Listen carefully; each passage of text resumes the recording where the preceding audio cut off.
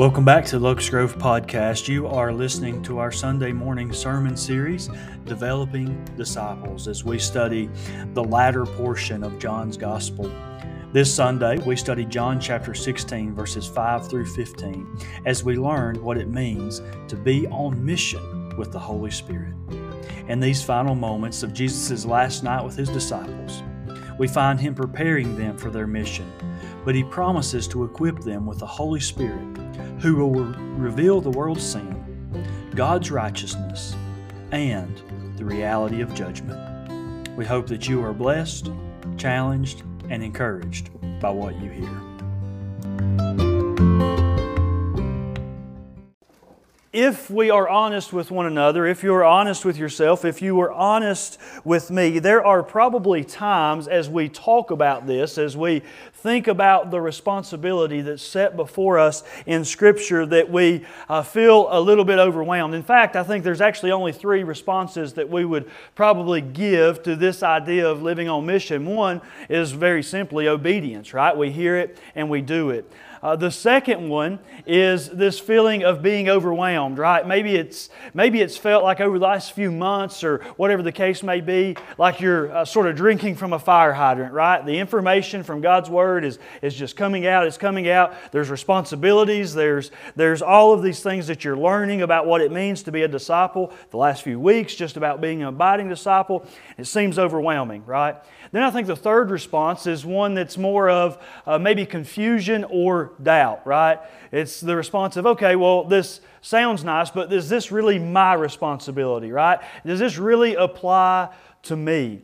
And so I think those probably are the three most common responses. And I suppose that the good news is, if that's the case, if you've been dealing with a feeling of being overwhelmed, or a feeling of doubt, or just really unsure about what God's Word's calling you to do or your responsibility in it, the good news is that you're probably not alone. There are plenty of people who struggle with these very same emotions or feelings or responses. But that also doesn't have to be the case. In fact, I believe this morning we begin to see one of the great answers to this problem of response in John's Gospel. I believe with all of my heart that one of the reasons, maybe one of the most prominent reasons, that most modern-day Christians fail to live on mission in a way that is consistent with what Scripture teaches is because of a failure to properly rely on the Holy Spirit. A failure to properly rely on the Holy Spirit. So that feeling of being overwhelmed, I think, really results back to a failure to properly rely on the Holy Spirit. That feeling of being unsure or unconvinced of your own responsibility is a failure to rely fully on the Holy Spirit. And so this morning we're going to take a little bit of time and we are going to dive into the work of the Holy Spirit in the life of an abiding disciple. Now, frankly, everything that we've talked about for the last 3 weeks now has really been leading to this point, right? We've talked about abiding disciples produce fruit. Abiding disciples love like Christ. And then last week we learned that abiding disciples, right, will ultimately be rejected by the world, that the world will hate Christians because they are in Christ. Now, all of these things, being able to produce fruit, being able to love like Christ, being able to understand and respond to the world's hatred, all of these things are only possible because of the work of the Holy Spirit. And again, I think this is something that's going to become incredibly clear in our passage this morning. So I invite you to turn there with me. John chapter 16, we're going to be considering verses 5 through 15. John chapter 16, beginning in verse 5 and working down through verse 15. Again, this is really just immediately following this discussion of Jesus being the true vine and the necessity of disciples abiding in the true vine. And then last week He's talking about the world's response. So it was first the disciples' response to the vine and then the world's response to the disciples. And Jesus picks up in verse 5 and He says this, "But now I go my way to Him that sent me. And none of you asketh me, whither goest thou? But because I have said these things unto you, sorrow hath filled your heart. Nevertheless, I tell you the truth. It is expedient for you that I go away. For if I go not away, the Comforter will not come unto you. But if I depart, I will send Him unto you. And when He is come, He will reprove the world of sin, and of righteousness, and of judgment. Of sin, because they believe not on me. Of righteousness, because I go to my Father, and you see me no more. Of judgment, because the prince of this world is judged. I have yet many things to say unto you, but you cannot bear them now. Howbeit, when the Spirit of truth is come, He will guide you in all truth. For He shall not speak of Himself, but whatsoever He shall hear, that shall He speak. And He will show you things to come. He shall glorify me, for He shall receive of mine, and shall show it unto you. All things that the Father hath are mine.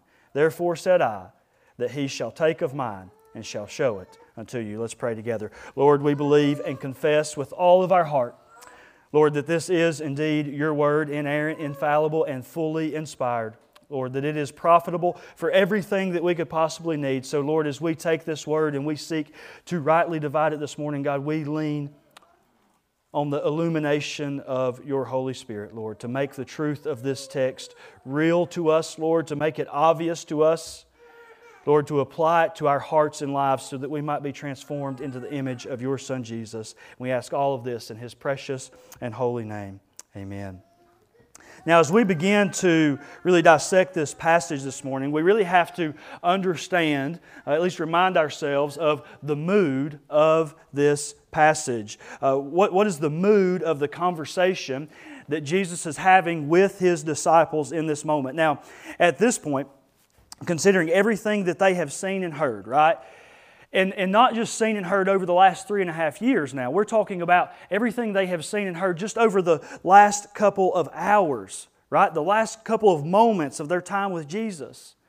Right? I mean, these men, these disciples, they are undoubtedly concerned, overwhelmed by the information that's being shared, and probably to some extent their hearts are really filled with sorrow. Right? Because here's the reality of what's just been said. Yeah, there's been some encouraging things, but Jesus has said, hey, I'm leaving you.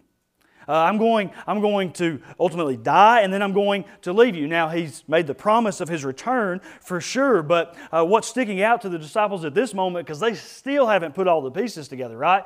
They still haven't really received this gift of the Spirit that's going to lead them in all understanding, right? That's going to come. They're going to connect all the dots, but they've not totally connected them yet. So Jesus is leaving, and the world is going to hate them. Right? I mean, it's not really the most encouraging message that they're probably walking away with, right?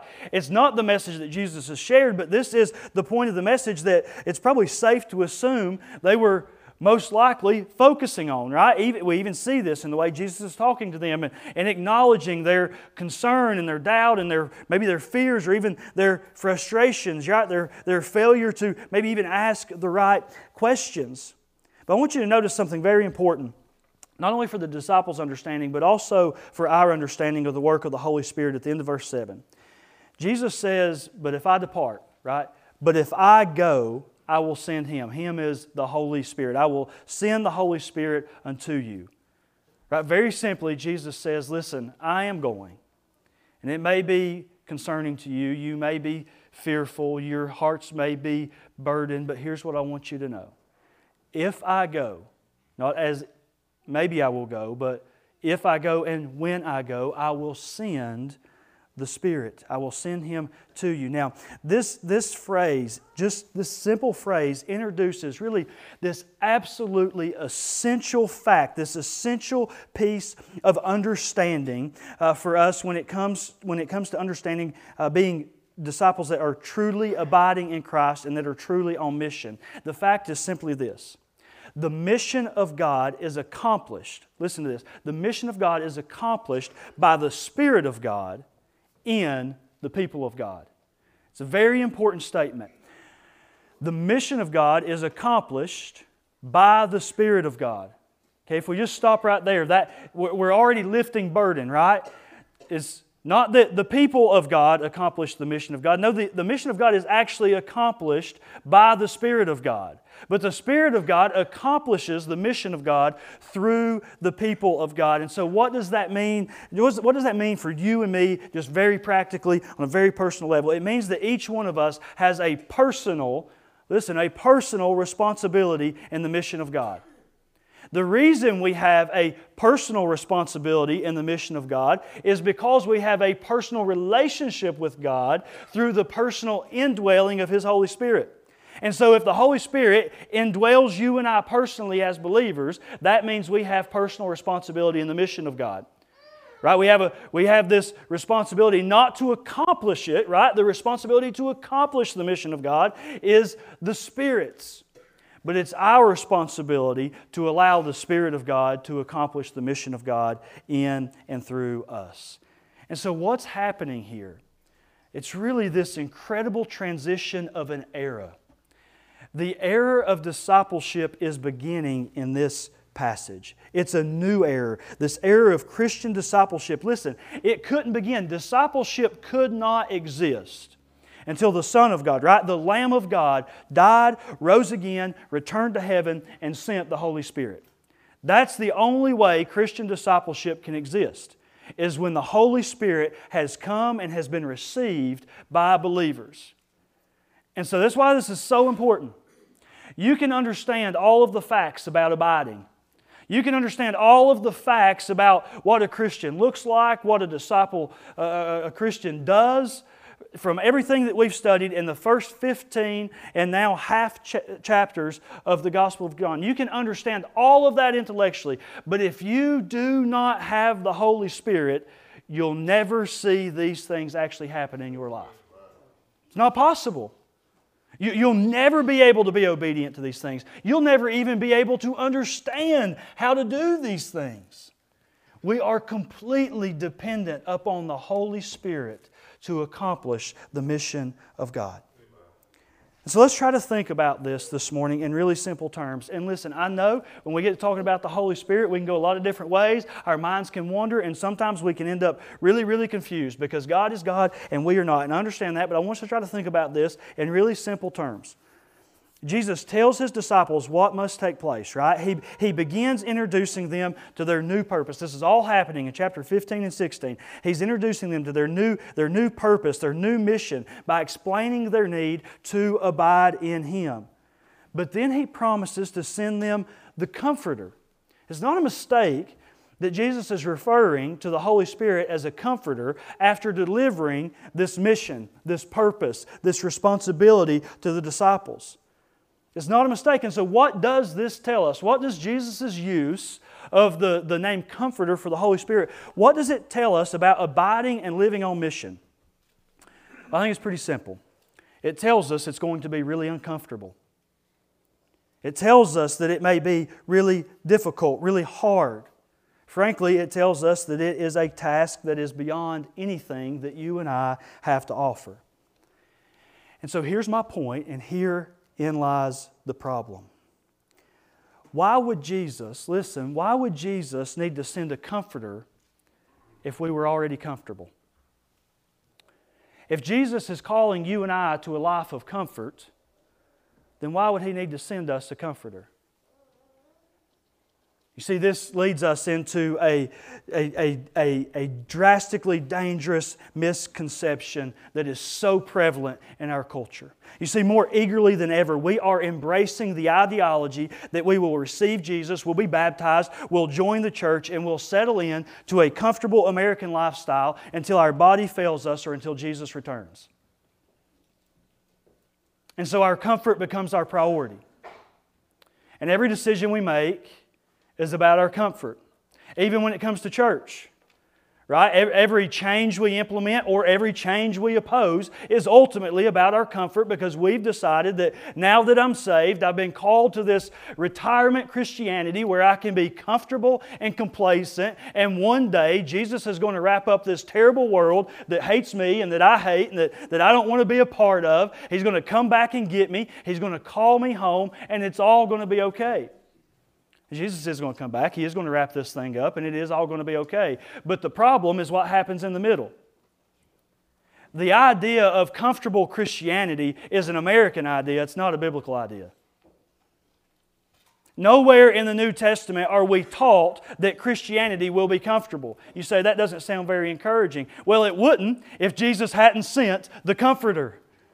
Right? The promise of the gospel is eternal life and the eternal abiding presence of the Holy Spirit that makes what is totally uncomfortable to anyone else comfortable to the believer, because they're not relying on themselves, they're relying on the Spirit of God. And yet we have embraced this misconception. We have embraced this idea that I must be comfortable above all else. I can't go on a mission trip. I can't share the gospel with this person. I can't engage in small group discipleship discussions. I can't disciple someone else one-on-one because it's going to be really uncomfortable for me. I may not know all the answers. I may not have all the things to say. And it's going to be really uncomfortable, so I can't do it. I'm just going to stay in my lane. I'm just going to run my course, and I'm just going to wait it out. And yet that is totally anti-New Testament gospel. It is anti-Great Commandment. It is anti-Great Commission. Nowhere in the New Testament do we see a thread of this ideology. It's just the opposite. Jesus says, I'm calling you to get uncomfortable. But because it's uncomfortable, it's better for you that I leave. This is why it's better that Jesus would leave. Because Jesus, when He was here on this earth, right, He's 100% God and He's 100% man. What does the 100% man mean? Right? He's confined physically to His earthly body, right? He's investing in 12 disciples, and now at this point 11. But He says, if I go, the Holy Spirit will come not just on you, but unlike it ever had in the history of all the world, the Holy Spirit will come unto you, into you. I will be able to abide in you, and you in me, through this Comforter. And so Jesus says, it's better for you that I go because I'm calling you to be uncomfortable, and the only way you'll do it, the only way you'll be able to handle it, the only way you'll be able to deal with the hate of this world, the only way you'll be able to love a world that hates you as I love this world, the only way you'll be able to produce fruit is if I send this Comforter to you. So now, let's look at some very specific things that the Holy Spirit does. Now, verse 8 really gives us an outline for what verses 9 through 11 deal with in more detail. And so, as we begin to look at these verses, it's important for us to really define this word, this word conviction. It's translated in some places conviction. It's a word, frankly, that our English translators across the board really struggle with. In the King James, it says that when He has come, He will reprove the world of sin. Some translations do translate it convictions. Others reprove. Others maybe even rebuke. Now, again, it's a word the English translations really struggle with in this instance. But here, the spirit of the word really seems most clearly to lean itself towards God's act of revelation through the Spirit. And so when we're talking about convicting, if we see that in this text, if we see this word reprove in this text, really what we're talking about is the Spirit's work of revealing something to us. And so revealing sin to us, revealing God's righteousness to us, revealing truth to us, right? It's really this work of revelation, of informing us, of showing us, and even, we'll see in just a moment, contrasting what is revealed to us, which is where this idea of conviction or reproving comes in. Now, as we begin in verse 9, we see that this first act of revelation, if you will, the first thing that the Holy Spirit is going to reprove or convict the world over, or convict over, is in fact the world's sin. Now, again, definition of terms is important. So we want to have a proper understanding of sin, especially as it relates to the context here in verse 9. And we have to be really careful here, church. And not just with this verse, we have to be really careful with the way that we think about sin in general. Because there's a real danger of us just thinking of sin as actions.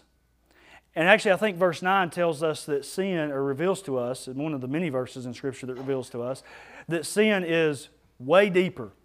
It's way more involved than just our actions. Right now, our actions are sinful, but our actions aren't the root of our sin. Now, let's think about this for just a moment. Because I really don't think we can afford to merely view sin as acts of evil. But I think we have to understand exactly what I believe Jesus is teaching us here, that more deeply and fundamentally sin must be understood as this: the rejection of Christ. At the very core, sin is rejecting Christ. Sin is not at the very core the acts you commit. Sin is to reject Jesus. At its very fundamental level, sin is to reject Jesus. You say, well, what about the acts? Well, the acts happen because you've rejected Jesus. Right? The acts are a symptom of the rejection of Jesus. So that's why we can talk about sin in terms of rebellion, right? We have rebelled against Christ. We have rebelled against the gospel. And so that rebellion ultimately leads us to commit acts that are not in keeping with Christ, that are not in keeping with the commandments of God, that are not keeping within the confines of the gospel. And so the actions are the symptom. But if we just view sin as actions, then what happens is we trick ourselves into believing that we can actually do something about our sin. And hey, even as Christians, we're guilty of this, right? I mean, think about it. All of us have things we struggle with, right? We all have these vices that we're sort of compelled to, and we get frustrated with ourselves. Man, why do I keep doing this thing? Why do I keep acting this way? Why do I keep saying this thing or thinking this thing? And then what is our immediate response? Okay, well, I'm just going to do better. Right? I'm just going to change this habit. I'm just going to change this routine. Right? And so all we're doing, right, we've got the right idea that what we're doing is wrong. We've got the right idea that it's sinful, but the problem is we're not tracing it back all the way to its source, which is ultimately, if there's an issue where I'm faltering, where I'm failing, where I'm committing acts of sin in my life, then ultimately I need to trace that back to what area of my life am I rejecting Christ in? What area of my life have I not given Christ authority over? Right? Because somewhere in my life I've said, you know what? I'm going to serve this thing instead of Christ. And by serving this thing, it has led me to commit these acts of sin.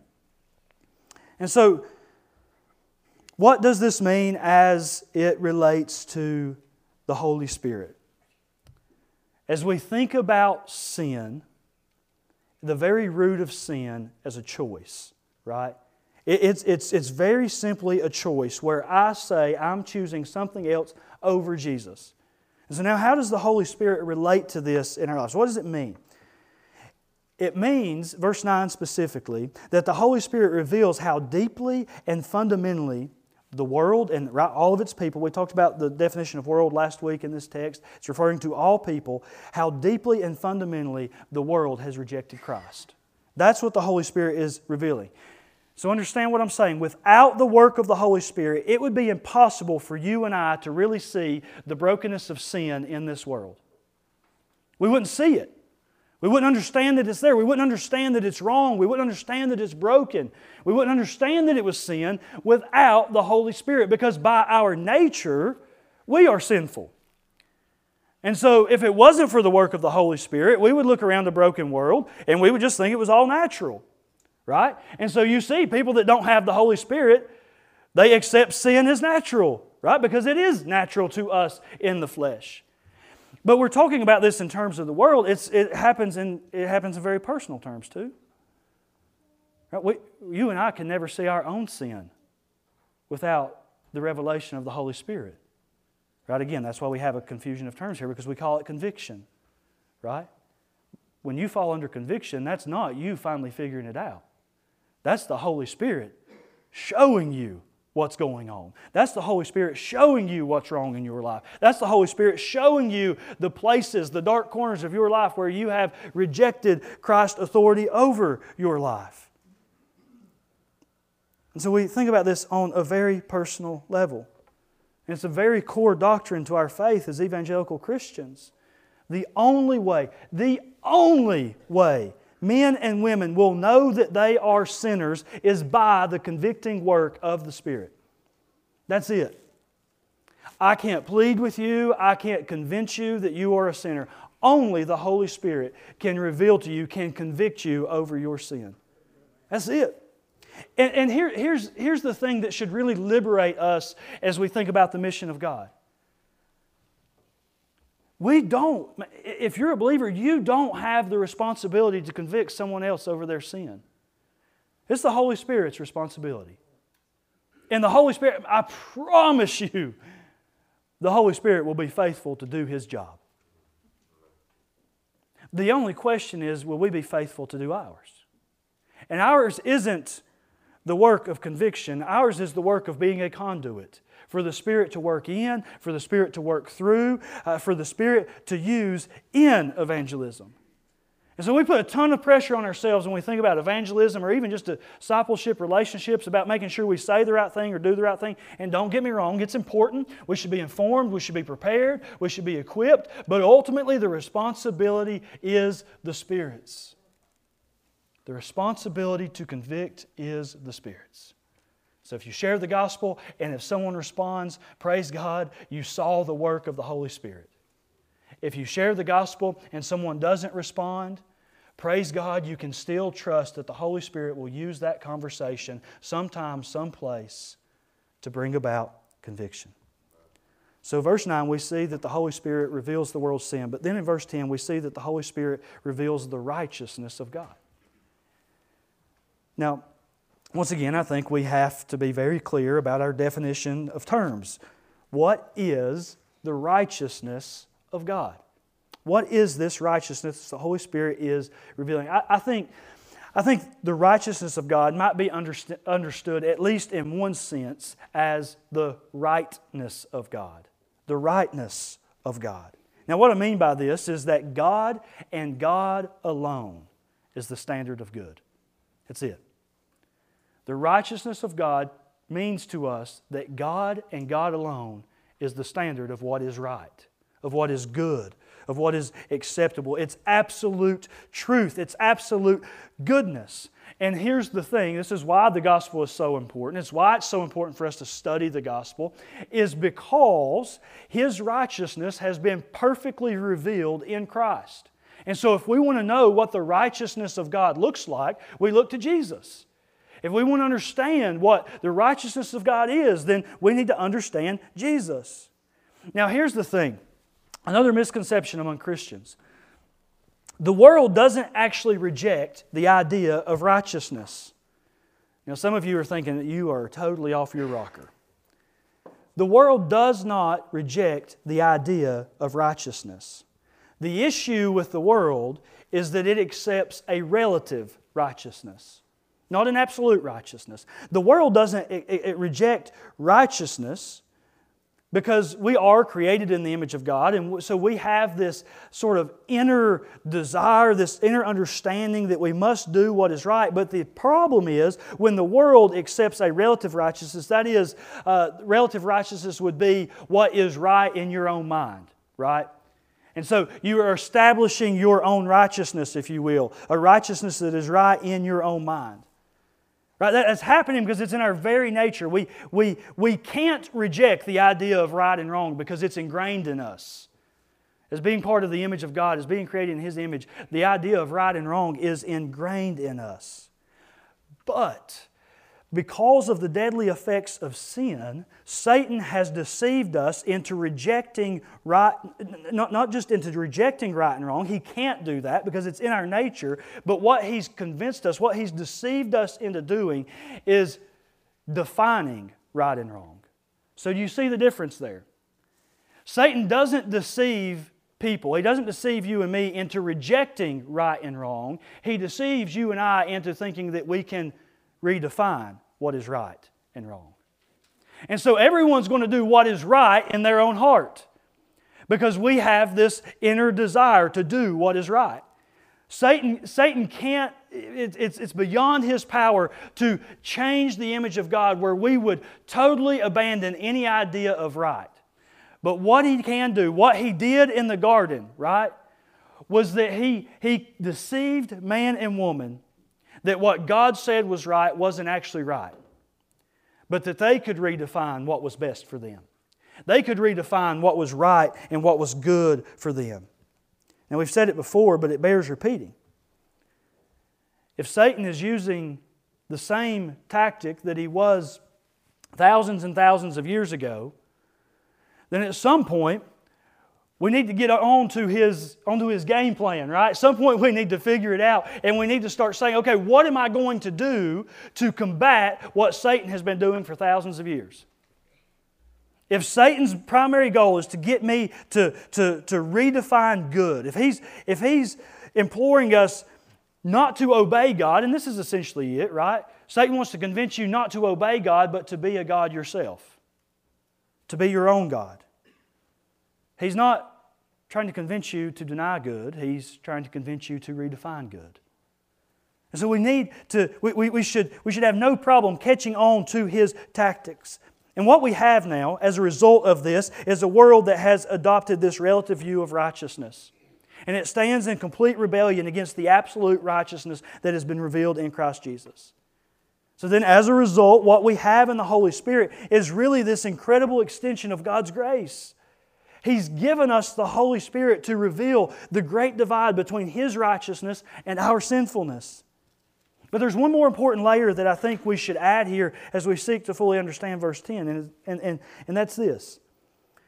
The Holy Spirit not only reveals righteousness to us, He actually leads us in righteousness.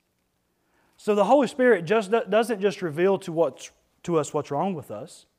He does do that. He doesn't just reveal, though, what we ought to do, what is actually right, what is absolutely right, what is in keeping with God's righteousness, but He also leads us into righteousness.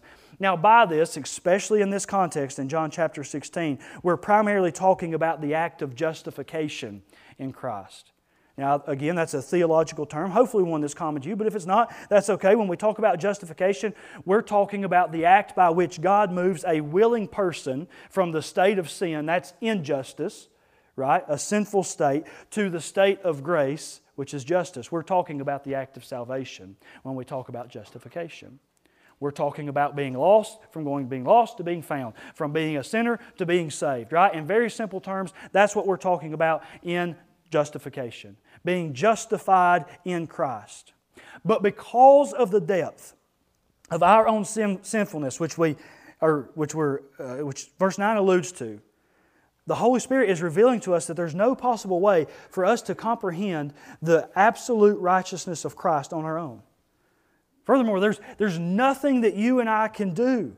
There's nothing that we could possibly do to justify ourselves or even to earn justification for ourselves. And so, to stand justified before the Father, in spite of our own sinfulness, is only possible through the cross of Christ. So this is really the revealing work of the Holy Spirit that teaches us this. We are hopelessly sinful. God is eternally righteous. And the only way to be reconciled is through the Lamb of God, crucified, buried, resurrected, returning to the right hand of the Father and sending His Spirit so that you and I can understand this incredible truth. And so we can agree wholeheartedly with the Reformers that justification comes by grace alone, through faith alone. But we must also be incredibly clear that without the Holy Spirit's conviction, we will have no recognition of our need for faith. We'll have no recognition of who we are as sinners and who God is as righteous, as the righteous, perfect King of the universe. But now we shift our attention to verse 11. We sort of see this natural outcome of the revelation of sin and the revelation of God's righteousness. So the reality of sin and righteousness of God, they've been revealed. Now we see this natural progression of things that lead to the Holy Spirit's work of revealing the reality of judgment here in verse 11. Again, we must be careful in our understanding and application of this verse. There's been many Bible teachers and Sunday school teachers and whatever else, small group leaders, preachers, anything else that sort of get awry here when we start talking about judgment. Because it's really easy to take this verse, this idea of judgment, to a place that it doesn't go. You see, the judgment that's being spoken of in verse 11 is not a judgment at the end of time. There is a judgment at the end of time. We're not denying that. What we're acknowledging is that this verse isn't talking about a judgment at the end of time. In fact, if you see, it's actually written in the past tense. This is a judgment that has already occurred. It's a judgment that's already been decided. Very specifically, Jesus is speaking about the judgment of the ruler of this world. He's talking about the judgment of Satan. Now, here's the really good news for those of us here in the 21st century reading this verse. We know that this judgment has already happened. We know that Satan is a defeated foe, that the ruler of this world was convicted at the cross and sentenced through the resurrection. And so without a doubt, there is still a final judgment to come. Yes, every rebellious sinner will stand before God and will answer for their crimes. However, the ruling of that judgment is not in doubt. It's not in doubt. The judgment has already been decided. Satan has been convicted. He has been sentenced. We're just awaiting God to act fully and finally and eternally on that conviction. Now here's the thing. If we're really honest, sometimes it feels like God's judgment is a character trait that will make Him less appealing to the world. We deal with this all the time. You've probably struggled with this, at the very least you've heard Christians talk about this. We even see people who profess to be Christians that go light on God's judgment because we're afraid that it does something to hamper the way that the world would be drawn to God. This fear that God's judgment will prevent the world from receiving Him or believing in Him is really a symptom of trying to isolate one of God's attributes from the rest of His attributes. God is judge. It's one of His attributes. And if we isolate His judgment from the rest of His attributes, then it does seem very unappealing. It's hard for us to comprehend. How am I going to tell a world that God is going to judge them? But here's the thing. All of God's attributes, every one of them, work in concert with one another. They never work in spite of one another, and they never work in contradiction to one another. His attributes are always working together. And really to understand what I'm saying, thinking about the attribute of judgment is one of the easier ways to illustrate this or to understand this. So let's think about it this way. Everyone wants to believe that God is good. I say that very generally. Maybe not everyone, but most people want to believe that God is good. And this is where the real issue comes in. They fear that a God who judges cannot be a good God. A God who condemns and sentences sinners to everlasting eternal punishment cannot be good. But there's a fundamental flaw in that train of thought. You cannot have a good God without having a God who judges sin. It can't happen. If you want a God who does not judge sin, then you want a God who is not good. You want a God who is not righteous. We might say it like this. The judgment of God is the vindication of His goodness. The only way we can know that He is good is because we know that He is judge. You see, a God who refuses to judge evil, who refuses to hold rebels accountable, and who refuses to punish sin cannot ultimately be a good God. You would never call a parent who willfully allows their child to continually and consistently disobey and put themselves or others at danger a good parent. You would never be like, man, their kids just do whatever they want. They're such a great parent. Did you see that big one almost kill that little one? They're such good parents. We would never say that. But then we want to look at God and we want to say there's no way He can be good if He punishes His children. There's no way He can be good if there's some level of accountability.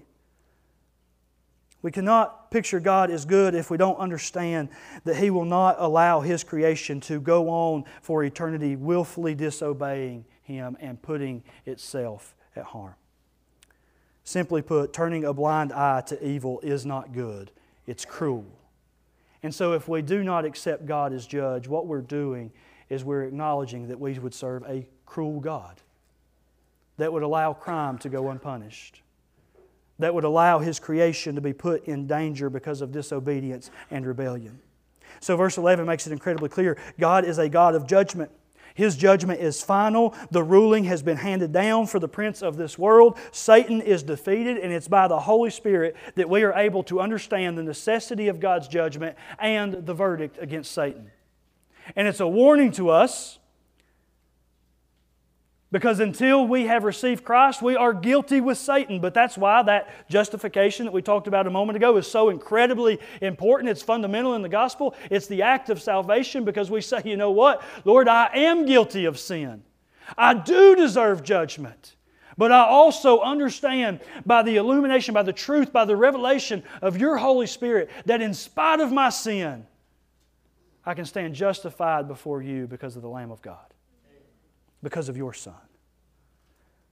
And so this brings us to our conclusion this morning in verses 12 through 14, where we see this final essential contribution of the Holy Spirit to our lives as we live on mission. He reveals sin, He reveals righteousness, He reveals the reality and the truth of God's judgment, but He also guides His disciples in truth. The Holy Spirit guides disciples in truth.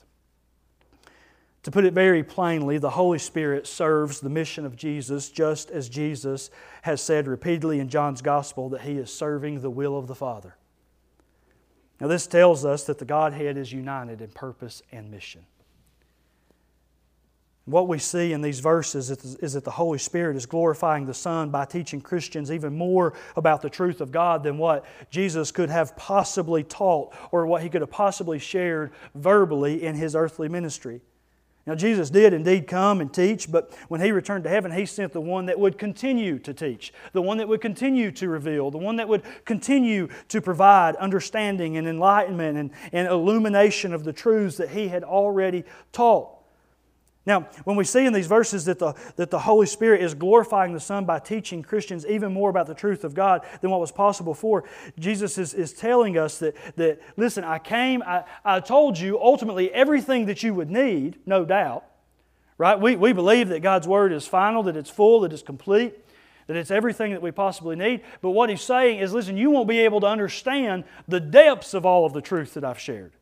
You won't be able to understand the depth of the truth of Scripture unless I send this Holy Spirit to lead you in truth, to guide you through it, to walk you through it, to reveal to you what is being taught. Now, we can understand the Bible historically. We can understand it scientifically. We can understand it grammatically, and we can do all of that on our own. There are a number of scholars who are not Christians that understand the Bible in all of those terms. But we can never understand the deep spiritual truths that the Bible communicates without the guiding work of the Holy Spirit. So we see this very important truth when it comes to the mission of God.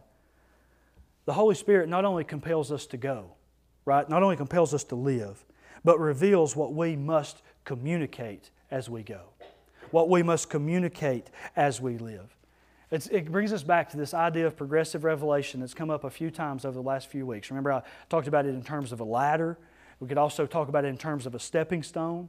Right? You might not always see the end of the sidewalk, but what you're doing is you're following the leading of the Holy Spirit. You're in God's Word, you're studying, you're learning, you're growing, and every time you pick up a foot, there's a footstone for your foot to land on. And so you pick up the next foot, and there's another footstone for your foot to land on. And you're just walking the walk, right? And as you walk the walk, you're talking the talk, and sometimes you may know the outcome, but a lot of times we won't know exactly where God is leading us. We won't know the final destination, but we'll see the pieces coming together one at a time, one at a time. It's progressive revelation, and that progressive revelation is happening through the leading of the Holy Spirit. We're just trusting Him. We're just leaning on Him. We're saying, God, wherever You lead, I'll follow. I don't need all the steps, I just need the next step. Just show me what to do next, Lord.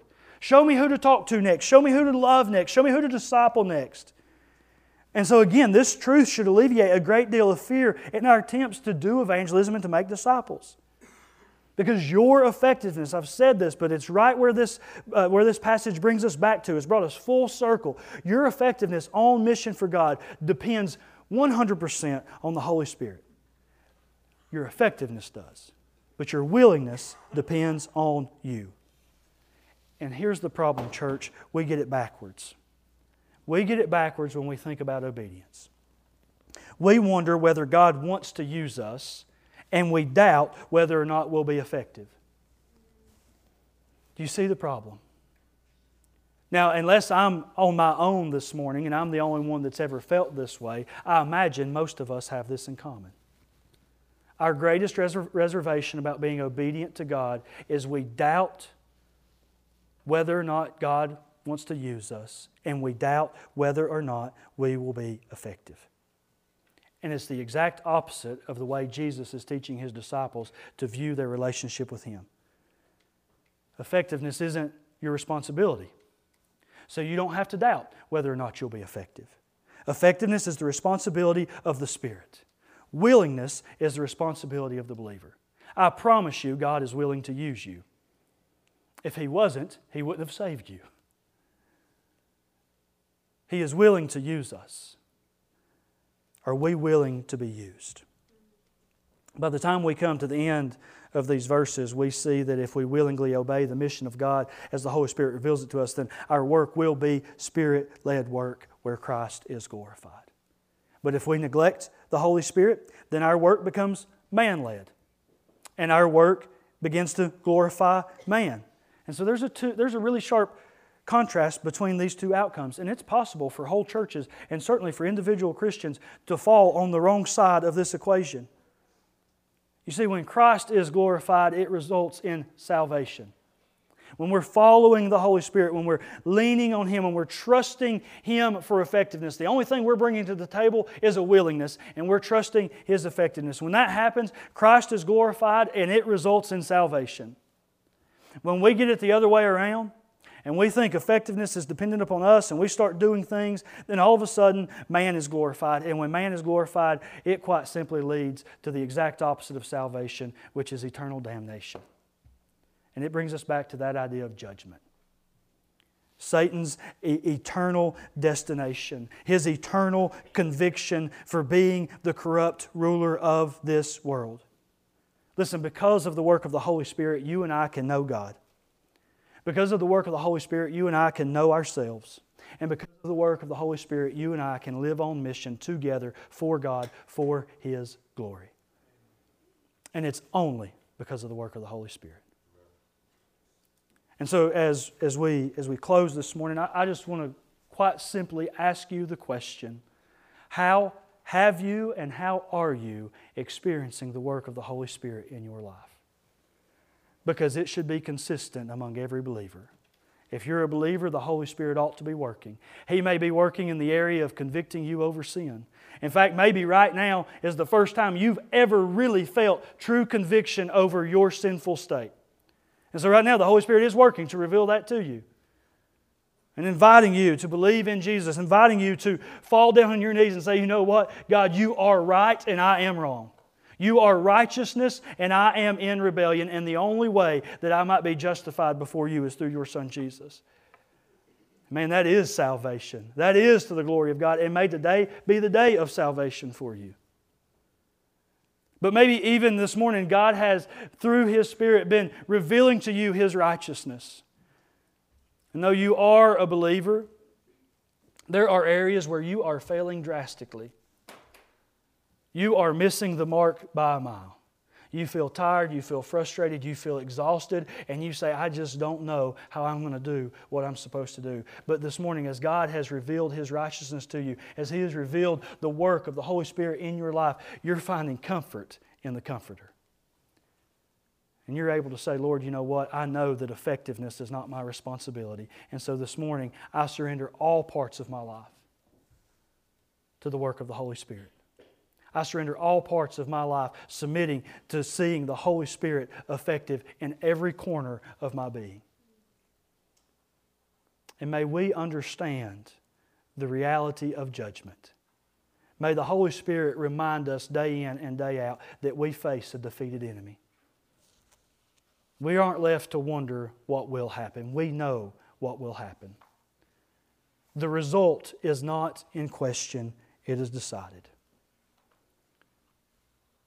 And I pray that for everyone in this room, you sense the Holy Spirit leading you in all truth.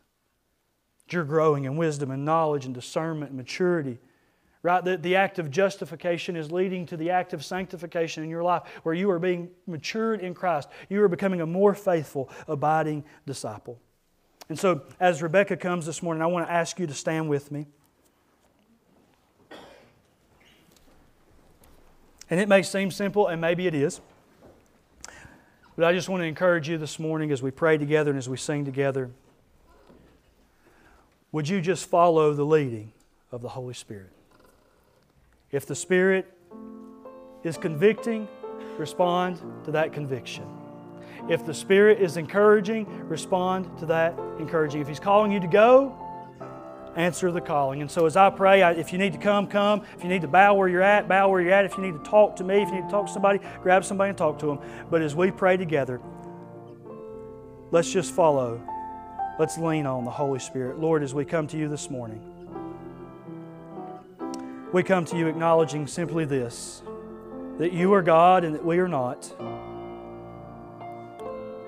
That You are absolute righteousness, and that in our humanity, we are prone to sinfulness. We are by our very nature sinful. And so, Lord, as we lean on You this morning, as we turn to Your Spirit, Lord, would You convict us? Would You do this work of revelation that Your Word promises that You will do through Your Holy Spirit? And will You reveal to us the depths of our own sin? Lord, before anything else, reveal to each one of us the depths of our personal sin. Lord, if there's one that's never repented of their sin and believed in You for salvation, may today be the day. May this be the moment. But Lord, even for Christians, as we find ourselves stumbling, as we find ourselves falling back on old habits and we're frustrated and we're burdened, Lord, remind us that the root of our sin is not the actions we commit. The root of our sin is our rejection of Your Son Jesus in some part of our lives. And so for every believer in this room who has been reminded by the work of the Holy Spirit this morning that there is an area in our life where we have rejected the authority of Your Son Jesus, Lord, may we repent of that. May we turn from that rejection and may we give Your Son all authority over all parts of our life.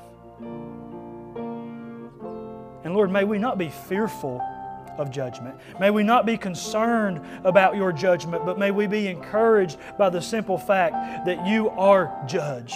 And because You are judge, we can know that You are good. And because You are judge, we can have confidence that the ruler of this world has already been judged, he's already been defeated, he's already been sentenced, and the outcome is not up for dispute. And so, Lord, because of that hope, may we be compelled to follow You, to be led by Your Spirit in all truth, that we would take Your Word, we would read it, we would understand it, and we would obey it as we embrace the incredible gift of the Comforter who You sent to us, that we might be willing to be uncomfortable for Your glory. And we ask all of this in the name of Jesus. Amen.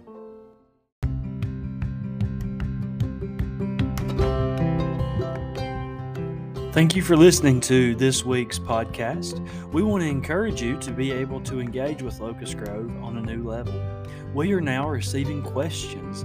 These questions can be theological questions, questions about the Bible, about biblical history, Christian history, church history, or even questions concerning contemporary moral and ethical issues. You can submit these questions in person when you enter our sanctuary in the vestibule. There's a box there for you to be able to write your questions and submit them.